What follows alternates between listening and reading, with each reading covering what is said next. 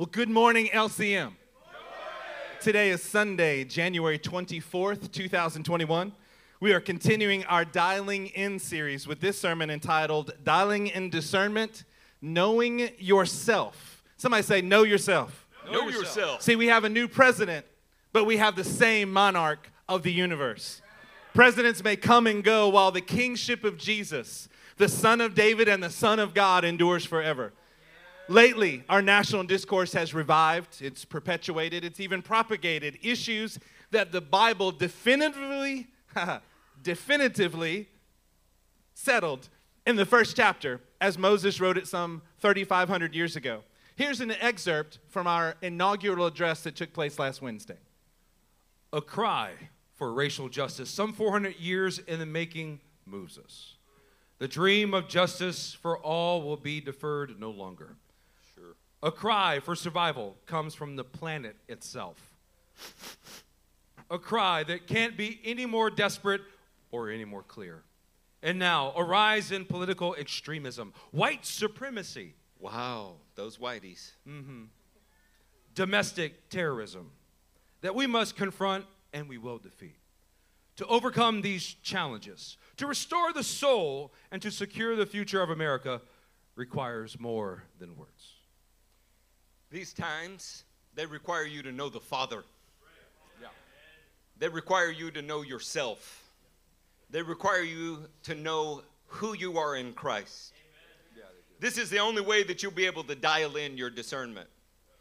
Consider just a few of the old demonic barbs or instigations in the excerpt from the leader of the free world. While 25,000 troops were present and barricades prominently featured in our capital, our leaders would have us to believe that our largest problems still revolve around political extremism, particularly white supremacy, because we're all overrun with white supremacy, and racial inequity. Genesis 1 teaches us that all men are created in the image of God. Very first chapter. In other words, we have the exact same moral qualities from birth, and that was by God's design. Yeah. The shading of our skin has zero effect on the moral quality of a human being. Amen. Every human being is created in the image of God. Yeah. But what we do with that image is an entirely and a wholly different matter. See, the choices that we make reflect the embracing or the denial of God's image in our design. Church, this is so clear that these are times that we must dial in our discernment. Very true. Look, by the 6th chapter of Genesis, it is abundantly clear that every human being on earth today is of only one race, the human race. Each of us have Ham, Shem, and Japheth as our fathers. Simply put, children can have blonde hair, they can have red hair, they can have blue eyes, they can have brown eyes, and share the exact same parentage. It's true in my house. Every human being on the planet today is of that same exact family, Noah's family. We are, biblically speaking of, by definition, not different races any more than two brothers that have different colors of eyes. Look, divisive demonic powers, they'll try to obfuscate this point. And there's a reason. It's to avoid looking at responsibility of every individual to make good moral choices. And it's done, those good moral choices are done by God's design because he put his image within you, and the whole human family shares that. The entire issue is a red herring. It's designed by the enemy to create justifications for sinful behavior. And that's true on every side of the equation. Yeah. See, church, if Genesis doesn't settle this issue for you beyond all contestation, it may be because your discernment has yet to be dialed in, but we're going to help you to do that. Amen. And certainly, if Genesis didn't do it, then the book of Ephesians should. Yeah. We are one new man in Christ. That's what the word tells us. The only differences left in the human race have to do with being in Christ or being outside of Christ. That's the only thing that matters. All other differences are ancillary. They're irrelevant. They're a distraction from the need to return to the image of the Creator that is actually exemplified in Christ. Yeah. Amen. Look, while our leaders try hard to stoke the fires of racial tensions, we're grounded in the biblical truth that the entire race's argument is a false construct designed by nature to cause division. The speech went on to quote the Emancipation Proclamation of 1862 in an obvious effort to equate our times with the dark days of the Civil War. The real war in question is not between the North and South or those endowed with pigmentation or devoid of it. That could be me at any point in time of the year. No, we want to make it clear this morning that the real war, the one you are being distracted from, is the war within every man to either embrace the image of God within his design or to deny it altogether. This morning, that is the war that we will wage, and we will win. Amen. Amen. We're going to dial in our discernment in these dark days by knowing the Father and thus knowing ourselves. Let's turn to Genesis 47. Say, dial in when you get there.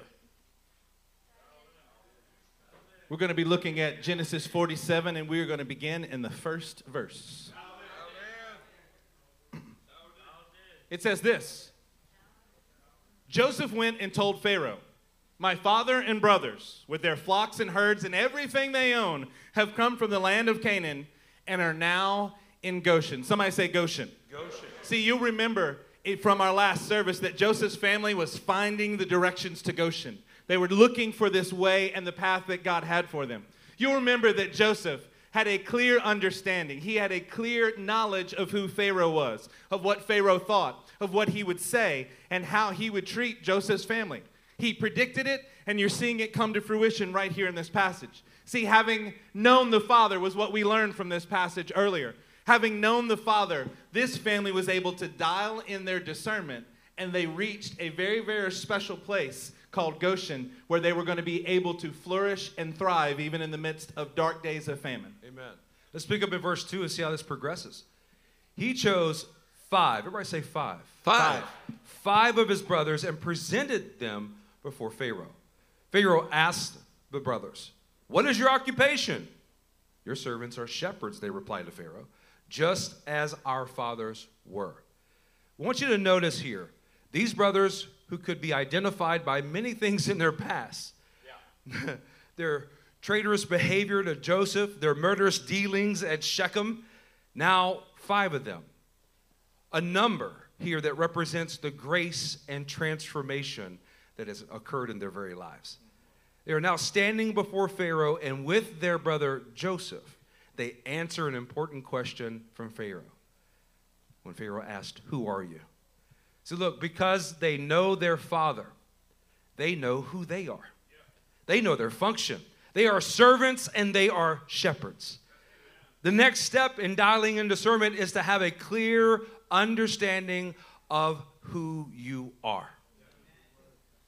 Verse 4, they also said to him, "We have come to live here for a while because the famine is severe in Canaan, and your servants' flocks have no pasture. So now, please let your servants settle in Goshen." Pharaoh said to Joseph, "Your father and your brothers have come to you, and the land of Egypt is before you.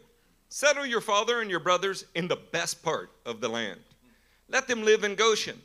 And if you know of any among them with special ability, put them in charge of my own livestock." Then Joseph brought his father Jacob in and presented him before Pharaoh. And Jacob blessed Pharaoh. Look, their attitude in this passage is, I'm not sure how long we're going to be here, but because we know the Father and we know who we are, we have dialed into discernment, and we're going to ask you for what we need during the famine. Amen. And they get it. This allows the exalted ruler of the land to settle them in the best part of the land. Amen. They know who they are and they know what they're supposed to do. More than that, Pharaoh notices those with special ability, and he puts them in his service. Special ability there is ish chayil. This is men of power, men of greatness. See, those who know the Father and they know themselves, They're men who not only dial in their discernment, but they begin to display special abilities in their deeds, a distinction. I'm just going to sidetrack here for a moment based on our social situations. I'm going to suggest to you that the differences between us have nothing to do with your country of origin. They have nothing to do with pigmentation in your skin. They have everything to do with whether or not you know the Father and whether or not you had a father. Those two factors are everything. While we're considering this, I want you to consider that Joseph brought his father in and presented his father to Pharaoh. That's because Joseph knew his father. Joseph knew himself and was able to present his father to the leader of the world. There is a securing that is supposed to happen by you knowing your father. I'm speaking both spiritually and naturally. And then something else happens. Jacob, who we know as Israel, and his name means prince with God, he knew his father as well as he knew himself. And so what does he do in the presence of Pharaoh? He blesses him. Yeah.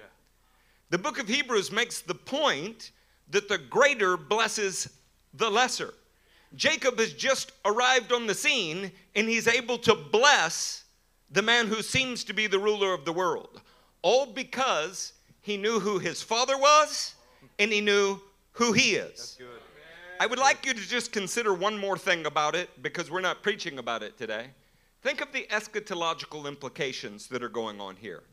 Joseph, the abandoned son, now risen to the great throne and power of Egypt, is able to bring his father into contact with the Pharaoh to bless him. This is the Jewish Messiah that brings us into contact with his father, and it results in a blessing. Knowing the Father and knowing your identity in Christ are everything. Amen. Somebody say that's good. That's good. See, church, we are dialing in our discernment. We know the Father and we know ourselves. See, in these dark days, the most important thing that we can do is to take stock of the differences. I mean, I don't mean the differences of our skin color. That's of no consequence whatsoever. No, we must take stock of the differences between the state of our own actions and the actions of the Father. This will allow us to discern what must be done in us. This will allow us to discern what we must do in the world around us. Can somebody say amen? Amen. Look, Jeremiah emphasized the truth in these words. Let's all turn to Jeremiah chapter 9. We'll start in verse 23. Say, dialed in when you get there.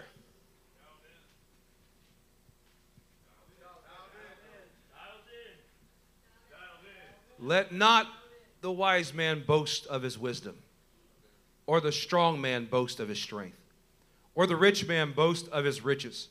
But let him who boasts boast about this, that he understands and knows me. Amen. That I am the Lord who exercises kindness, justice, and righteousness on earth. For in these I delight, declares the Lord. The days are coming, declares the Lord, when I will punish all who are circumcised only in the flesh.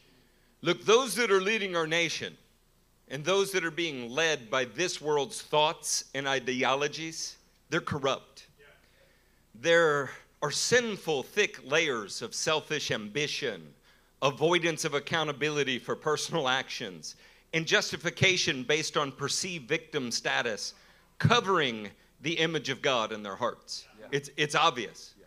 To be able to see clearly, to be able to discern our times so that we know what we should do, is going to require the circumcision away from our hearts any thoughts, any actions that were not derived from our knowledge of the Father. Church, you have to know your Father, and you must know who you are. Yeah. That is so that you can circumcise the differences away and become a blessing to the world around you. That is the goal of this. See, the Apostle Paul quotes these concepts from Jeremiah with astounding frequency. Let's all turn to 1 Corinthians chapter 1, and we're going to begin in verse 27. Say, dialed in when you get there.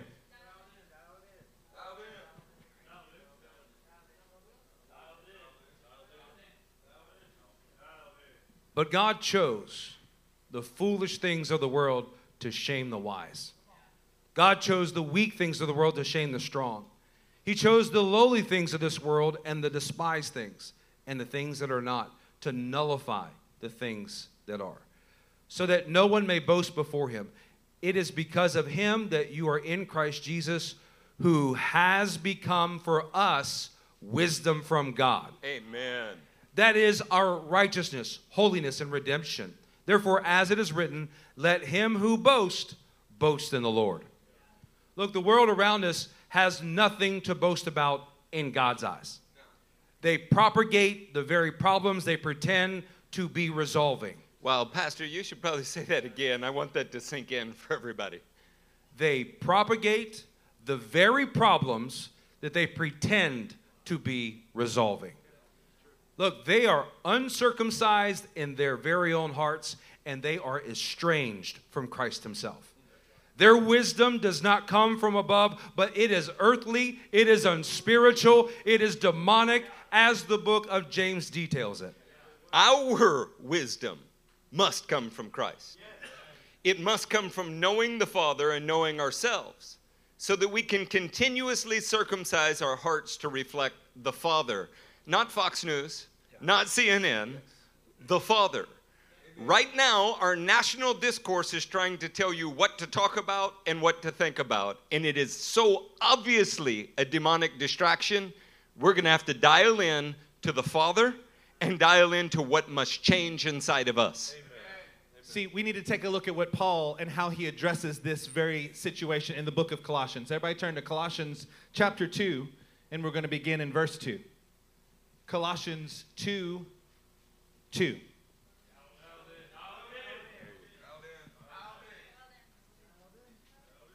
It says this: my purpose is that they may be encouraged in heart and united in love, so that they may have the full riches of complete understanding. Oh my goodness. In order that they may know the mystery of God, namely Christ, in whom are hidden all the treasures of wisdom and knowledge. I tell you this so that no one may deceive you by fine-sounding arguments. See, a complete discernment is only found in knowing the Father and knowing yourself, so that you can cut away those thoughts, those attitudes, and those actions that are not representative of the image of God himself. Look, these eloquent speeches, these fine-sounding arguments, they're actually dangerous. They play on the base, sinful nature and create or deepen the divisions that they pretend to be curing. Look, Paul continues in Colossians. We'll pick up in the 8th verse. See to it that no one takes you captive through hollow and deceptive philosophy, which depends on human tradition and the basic principles of this world, rather than on Christ. For in Christ all the fullness of the deity lives in bodily form, and you have been given fullness in Christ, who is the head over every power and authority. In him you were also circumcised in the putting off of the sinful nature, not with the circumcision done by the hands of man, but with the circumcision done by Christ. Knowing the Father and knowing yourself causes us to come to the altar of circumcision, the place of crucifixion, and throw off what does not belong at the feet of Christ. Amen. See, the real differences in the world around us all relate to whether men are circumcised in their hearts or still governed by the thickness of the sinful nature, snuffing out the very image of God in their life. That is the difference. Man. Look, as we move forward to explore this concept further, consider what Paul wrote to the Ephesians concerning the only real divisions in the world. Turn to Ephesians chapter 2, and we'll start in verse 1.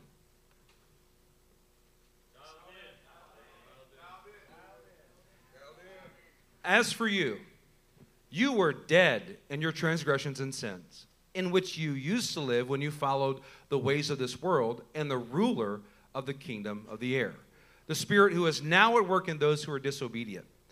All of us lived among them at one time, gratifying the cravings of our sinful nature and following its desires and thoughts. Like the rest, we were by nature objects of wrath. See, in thinking about that verse, Paul is reflecting, now that he knows the Father well, on what he was and what he is becoming. All of us, by nature, were objects of wrath because of the uncircumcision of our hearts. The real division in humanity has nothing to do with the things that our political system talks about. It has everything to do with whether you are a fleshly creature driven by your sinful desires, or whether that's being circumcised away from you. Yes. It all starts with knowing the Father and moves to knowing yourself. Amen. Take a look at verse 10 as this continues on.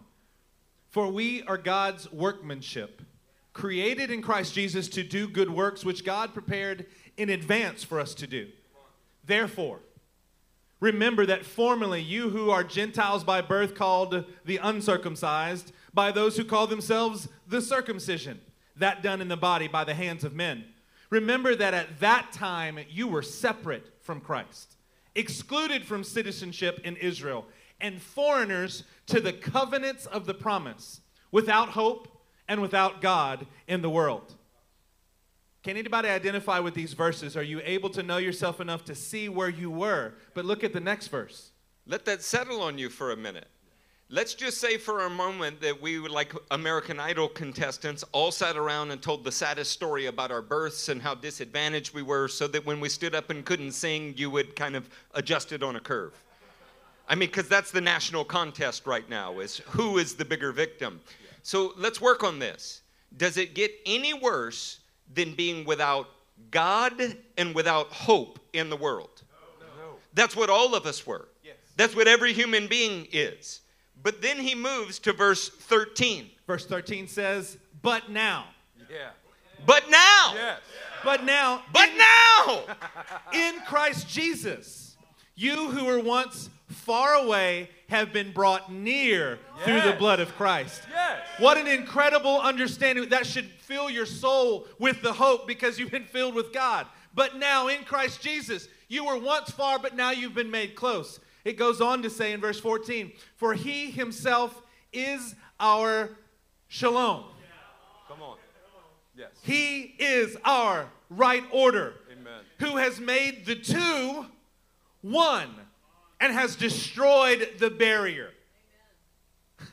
The barrier, the dividing wall of hostility. He already broke the glass ceiling. He already tore down the wall. He already settled the inequities. Exactly. Unless you're still standing outside of him. He's already fixed everything that you could look at and call yourself a victim of. Because it was all you being a victim of the sinful nature. Yes. And he is he's broken that barrier. Amen. He's destroyed it. He tore it down, the dividing wall of hostility, by abolishing in his flesh the law with its commandments and regulations. Listen to his purpose. His purpose was to create in himself one new man out of the two, thus making peace. What an incredible picture. See, our world is trying to tell us that there's these problems with different races, but we have no idea, and we just say there's one gender. We've got it all backwards. There are clearly two genders of male and female, and there's only one race, the human race. Yes. Whether you are in and have allowed that dividing wall of hostility in your own heart to be broken in Christ, through the blood of Christ, is the distinguishing mark. See, the world is really only divided into those who are circumcised in heart and those who are not. Yeah.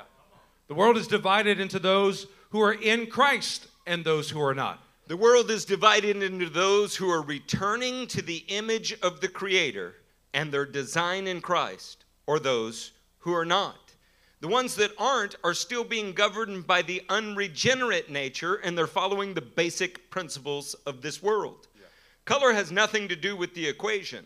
We are either in the family of God sharing one Father, or we are not in the family of God. We're in the world, and the devil is your father. Yeah. Wow. Church, to dial in our discernment, we will have to know the Father and know ourselves. We will have to circumcise away anything that does not belong to the Father, and therefore it should not belong to us. Man. Look, to dial in our discernment, knowing the Father, knowing ourselves better, well, we can't go to a better book and chapter. Let's go to Romans chapter 12. We're going to start in verse 1. Would you have ever guessed that Matthew Piro would go to Romans 12? Bring it, baby. I'm getting to know myself better here.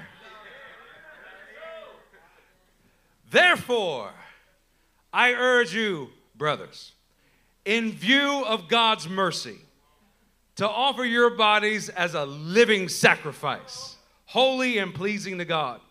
This is your true and proper worship.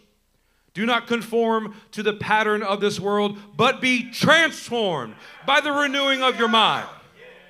Then, everybody say then. Then. You will be able to test and approve what God's will is. His good, His pleasing, and His perfect will. Look, we want to start out by illustrating to you the phrase in view of God's mercy. It refers to the mercy seat of the ark within the tabernacle pattern. When we're talking about knowing yourself, we mean knowing what you must be placed as a living sacrifice on the altar, one that is holy and pleasing at the laver as well. Yeah, did y'all catch that?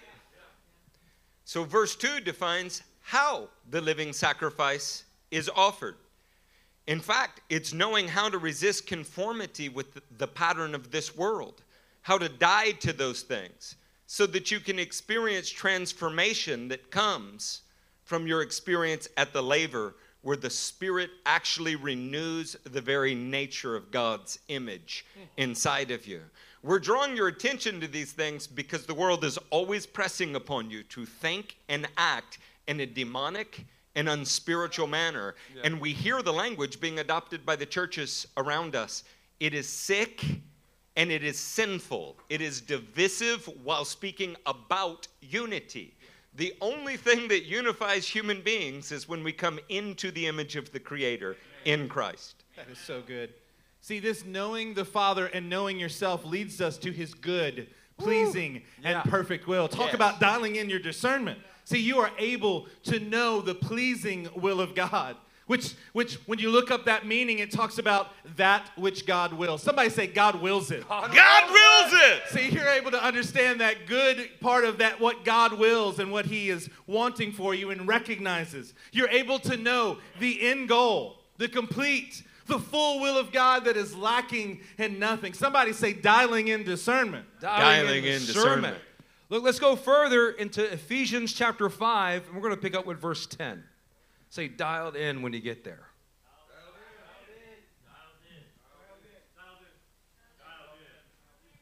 And find out what pleases the Lord. That in and of itself is worth thinking about, because that's what the whole sermon series is about. I'm going to give you a hint. You will not find it out in an inaugural address.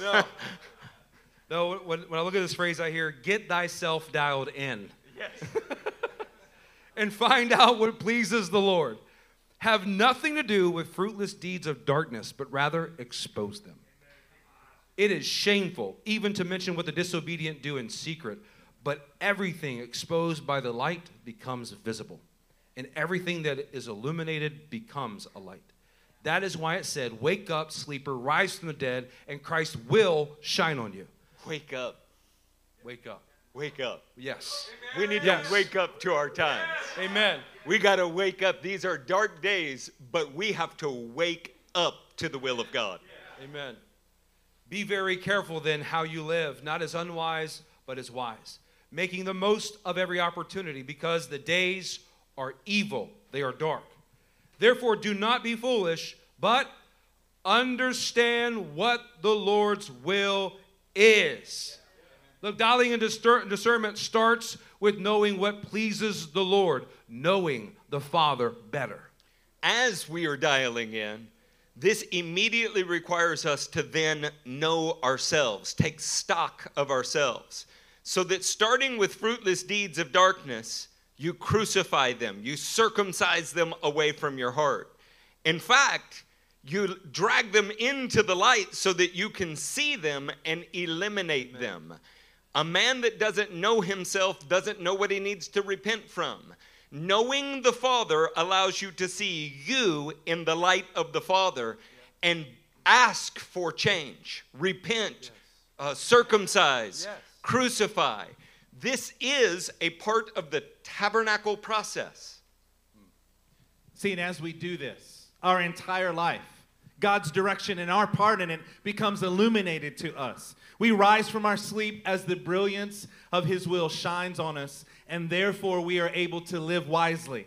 We take advantage of every opportunity because we're reflecting His light in these dark and evil days. Church, this is the epitome of us understanding what the Lord's will is and having His image renewed in our very lives. Amen.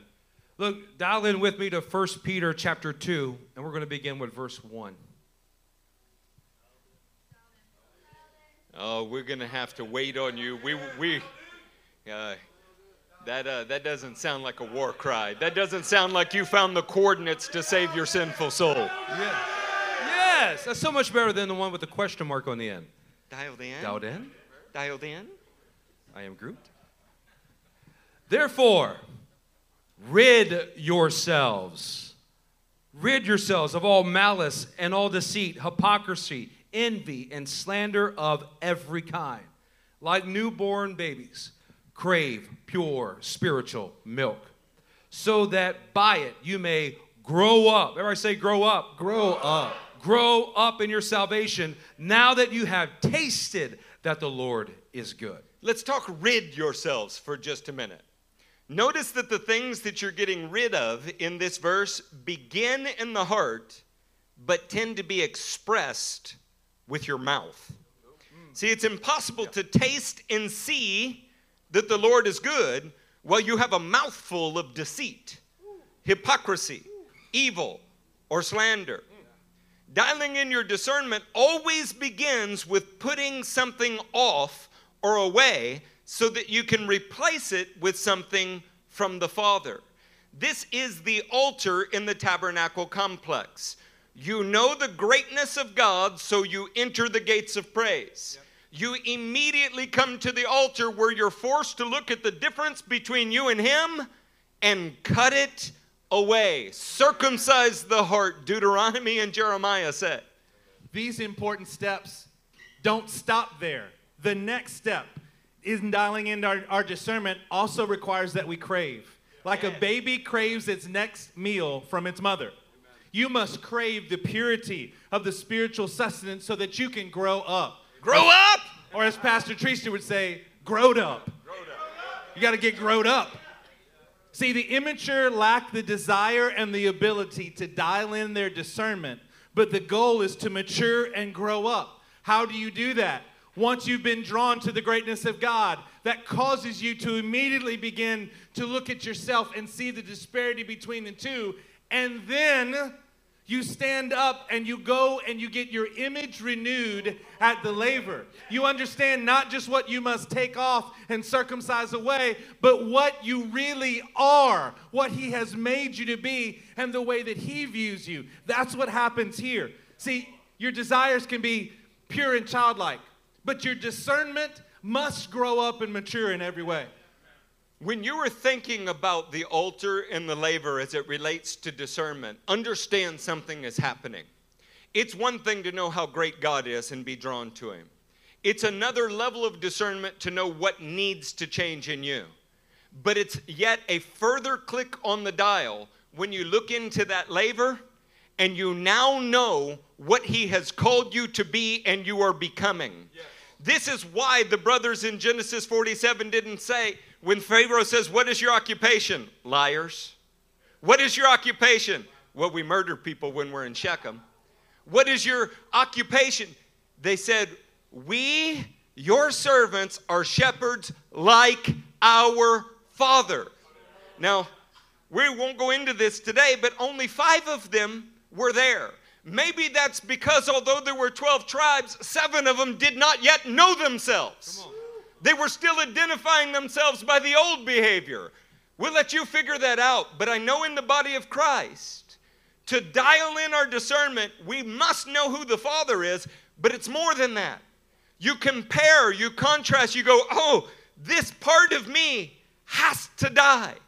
And then you stand up and renew the image of God in you at the laver. The altar's at your back, and you know your Father, and you now know who your Father says you are.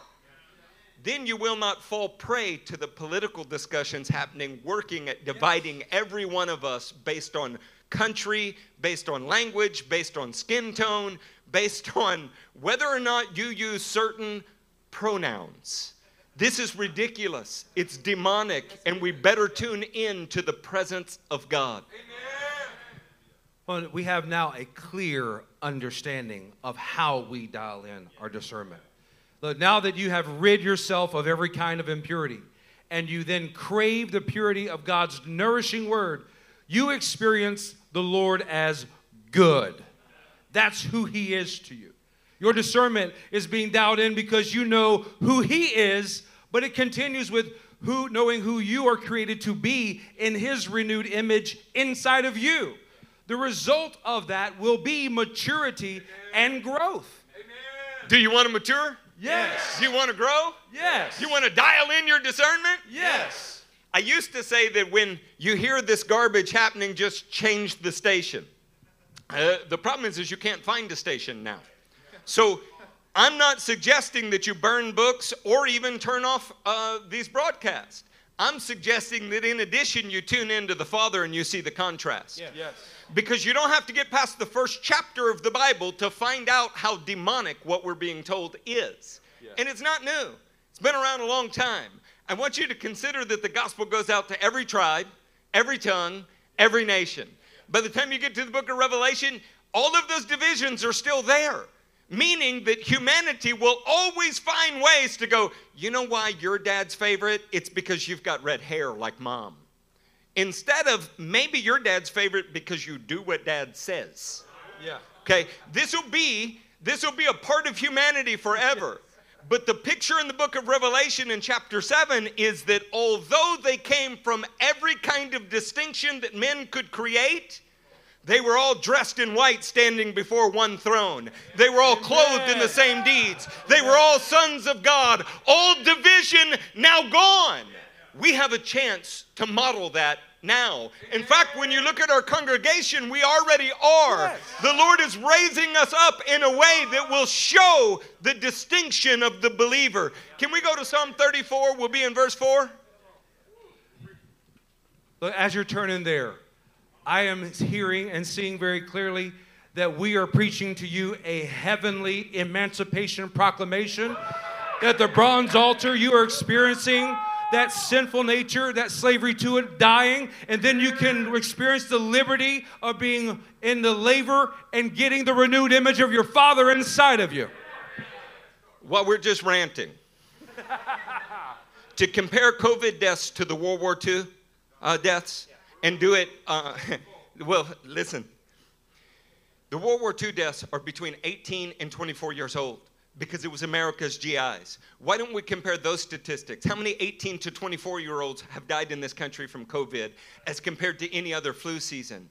What is happening is a demonic manipulation. It's not about a political party. It's about men with corrupt, thick layers of sinfulness around their heart. Yeah. And if the church will wake up, if we'll circumcise our own hearts, not only will you not fall prey to it, you will be a beacon of light in a dark place. You'll be able to look at people and say, you know what?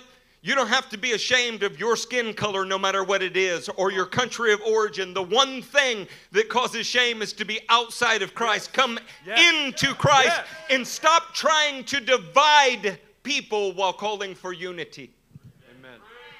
See, even at the beginning of this sermon today, we began to speak about things that are current as well as scriptural. And there was you guys were quiet at the beginning.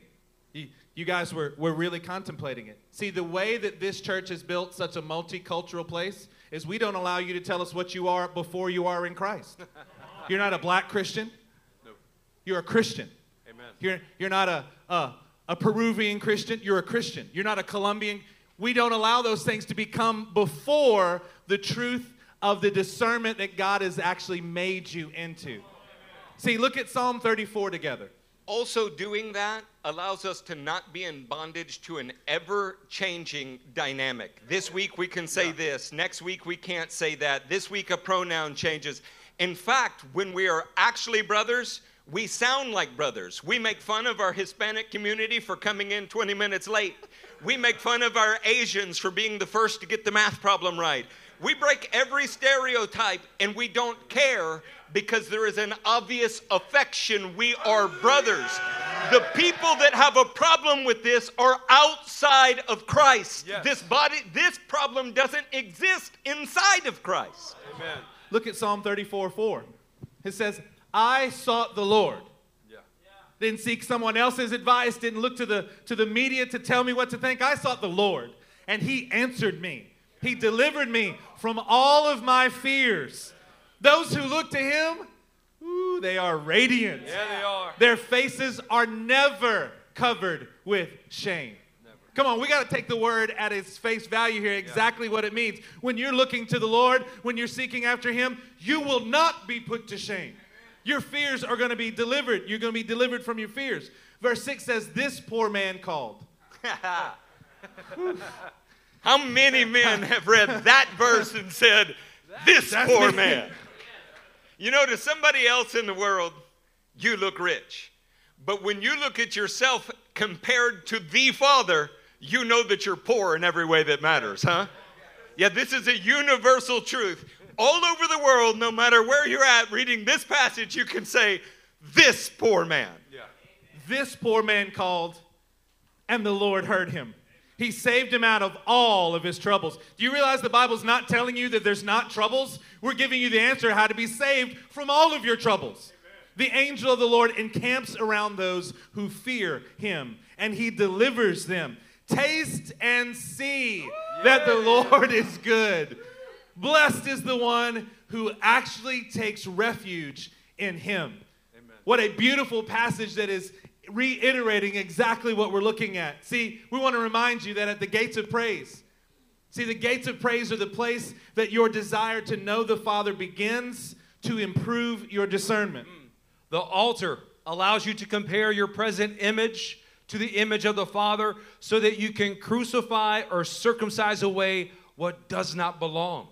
The laver is the place that you dial in your discernment or you return to the image of God's design in your life. Having gotten rid of all malice, envy, deceit, hypocrisy out of your mouth, you now have tasted and seen that the Lord is good and you know what his design for you is and you're walking in it. Did you know that in Israel, you didn't get to go to the laver unless you were a priest? Did you realize that? The laver is the place that they're washed and put on their priestly vestments. It's now that sin is behind them, this is what they are as new creations. The laver is not a place where you are washing away sin. In fact, that was done at the altar. The laver is the place where you're putting on Christ and you have now become something that can walk into the holy place. Now, we're not teaching on the tabernacle again. We're talking about how to dial in your discernment. Amen. When you know who the Father is, then it forces you to wrestle with the difference between him and you. In that wrestling, a transformation occurs, and he shows you who he says you now are. Amen. Then you don't need the media to give you some kind of designation that really you should be insulted by, just to be honest. Yeah. Hey, let's go to John 1, verse 14. Yeah. John 1, verse 14. Say dialed in when you get there. Yeah, you are. You are getting dialed in. I love it. The Word became flesh and made his dwelling among us. We have seen his glory, the glory of the one and only Son who came from the Father, full of grace and truth. Church, you should know in this verse, the Word became flesh and made his dwelling. He tabernacled among us is what this word is referring to. See, we see the Father through the Son, just like Joseph introduced his father to Pharaoh, who represented the world there. See, when God comes and makes his tabernacle with us, we're able to dial in and see who he is and to learn who we are. Let's pick up in verse 15.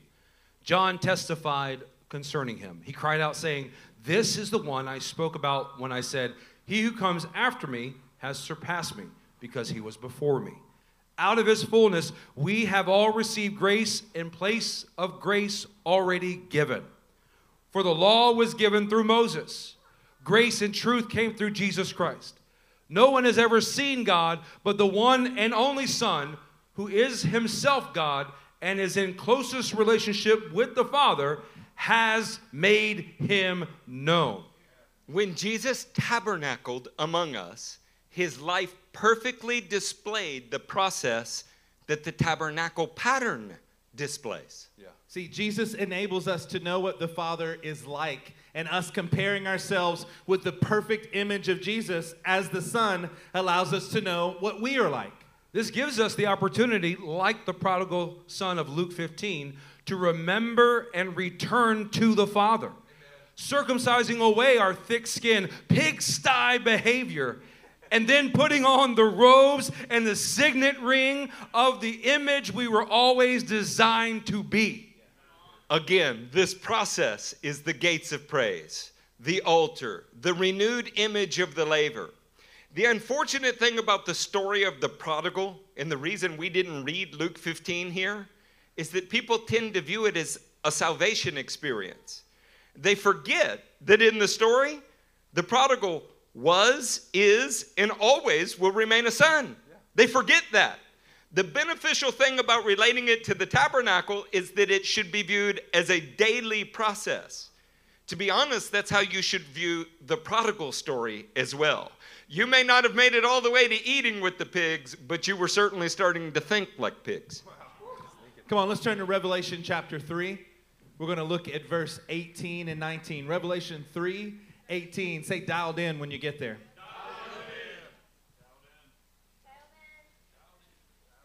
It says this, I counsel you to buy from me gold refined in the fire, so that you can become rich, and white clothes to wear, so you can cover your shameful nakedness, and salve to put on your eyes so you can see.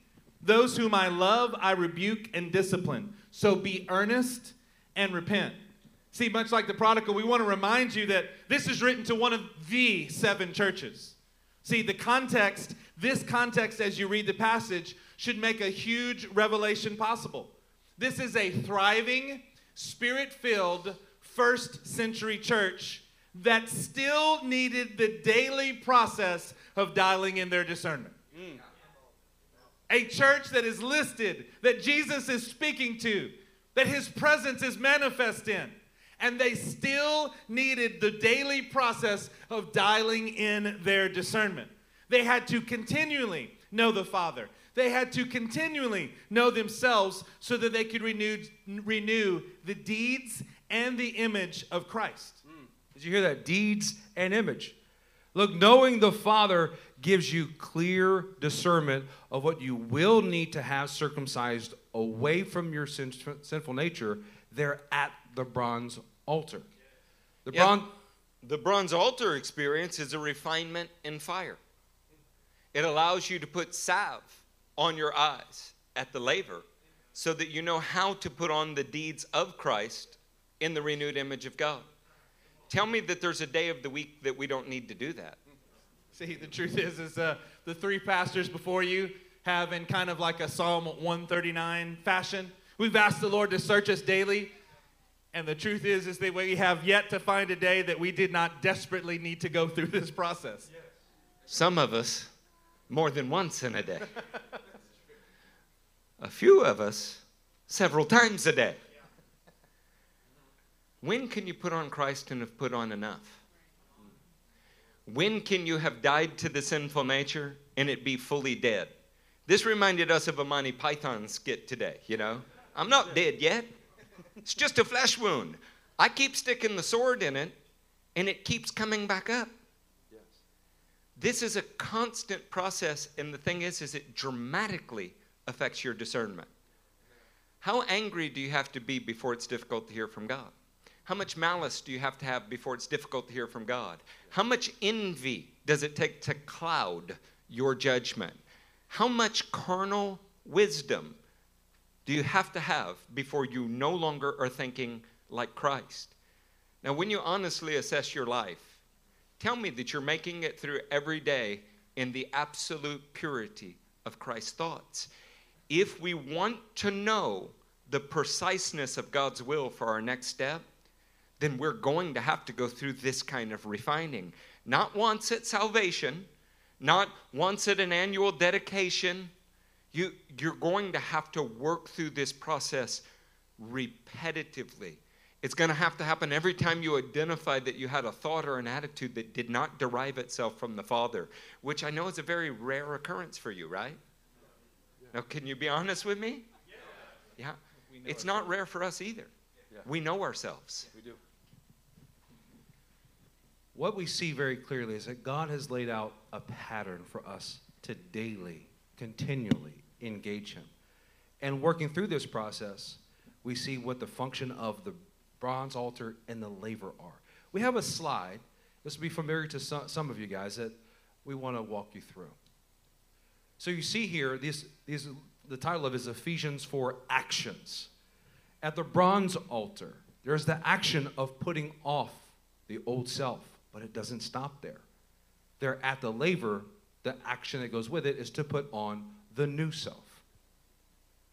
Below it, as it continues in Ephesians 4, there is the action of putting off falsehood, but it must go to the next step of speaking the word of God. That's what's happening there at the laver.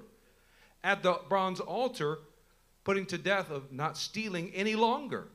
But at the laver, seeing that you must do the work of God. And then concluding with, at the bronze altar, putting to death that unwholesome talk. But at the laver, seeing that you must bless the world around you by what you say and by what you do. See, you haven't dialed in your discernment by simply stopping wicked behavior. That is maybe click 1. Click 2 is to put on the behavior you should have. And we're going to find out we need an awful lot more than that. You need an empowerment to do the behavior. You need an instruction in the behavior. You actually need to know that you're in partnership with God in the action that you're taking. In fact, there's a lot more to come on that. But despite the national rhetoric that, to be honest, it could be easily viewed as trying to incite a war, this is the kind of war that we must wage. Amen. Knowing the Father, going to war with the sinful self, and winning the war at the laver for the image of God that is inside you. We want to look at a couple more passages, and I'm just going to refer you to Romans 6. Paul describes this as a war being waged within his members. A war between the sinful nature and the spirit of life that sets him free. We're going to move to Ephesians, though. And in Ephesians, we're going to work our way towards a closing. And what we're asking you to do is to begin to be reflective. Stop asking yourself, did I do anything wrong today? Start asking yourself, based on the glory and goodness of the Father, what did my life look like today? Start to appreciate the differences between who He is and who you are, so that there can be an enlightening as to what needs to be circumcised away. Amen. Do you know you might not even be able to define what you did wrong today? You might actually be working off of a knowledge of good and evil that is based on this basic world principles. Yeah, wow. For instance, every time you pass up something good that you know you're supposed to do and don't do it, that is the most vile and wicked kind of sin, but that's not how you think about sin. By knowing who the Father is, it causes an enlightenment in your heart as to what kind of behavior is and is not Him. By washing at the laver, He will put that image of who He is and made you to be on you. Those are people that can stand up and know what God's will is in any dark situation. And when they don't know, they know who they are and how to get the answer that they need, like Daniel did. Amen. Let's turn to Ephesians chapter 1. We want to show you some words and a prayer of Paul. Ephesians chapter 1, and we're going to look at verses 17 and 18. Ephesians 1:17 says this: I keep asking that the God of our Lord Jesus Christ, the glorious Father, may give you the spirit of wisdom and revelation, so that you may know him better. Amen. Goodness gracious, so that you may know him better. I pray that the eyes of your heart may be enlightened. Do you hear this same progression here? We want to know him better. We want to exalt him. We want to dial in knowing the Father better. What does that do? That opens the eyes of our heart to be enlightened, in order that you may know the hope to which he has called you, the riches of his glorious inheritance in his holy people. Church, that is our prayer, and that has to be your desires today, is to know him better. To actually want to know him better. To want to be enlightened about what has to change inside of you. What has to change in us.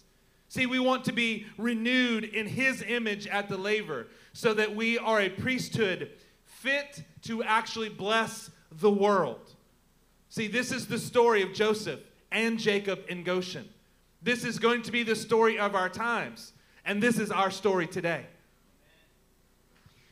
We start off a relative stranger having heard about the goodness of God, and that is discernment. It begins, you have discernment when you start to realize how good he is. But discernment leads you into understanding how profound the difference is between the holy God and the person standing at the altar. But the third step, the one we're wanting to emphasize to you today, is when you begin to define your identity in Christ, because he is growing in you and being formed in you. See, you start off a stranger on the outside. Then you move to the altar where you are a sinner. And at the laver, you become the priesthood of God. This church is becoming the priesthood of God. Now, even priests have to grow up in their salvation. Even priests have to invite the leading of the Spirit, the instruction of the Word. They have to stand in a place of partnership with God before his throne. Just saying, well, I know the Father because I'm saved, is probably self-deception. Are you increasingly knowing him? Is the Son revealing to you him? Are you increasingly knowing yourself? When you look at those navel traits on your card, are you having more and more insight into the depth of that sinful nature and how to kill it? Or are you still reciting the same old things that you always have? Americans have reduced Christianity to, I believe, certain things. Christianity will never be reduced to that. It's at the core daily transformation. It's time to shake loose some of that dust that clouds our discernment. When we do stand to our feet, here's what you're actually looking for. You're actually saying, Lord, what things in my life are clouding my discernment because I either don't see you or myself rightly? I can list for you 100 of them, but I think it'd be far better if the Holy Spirit was magnifying it to you. Then when you stand up from the altar, your commitment is to see it how God sees it from here on out, and to never entertain that thought again. Amen. This will allow you to move forward with us in discernment. It will allow you in an increasingly dark time to have increasing clarity about who you are and what you must do. Would you please stand to your feet?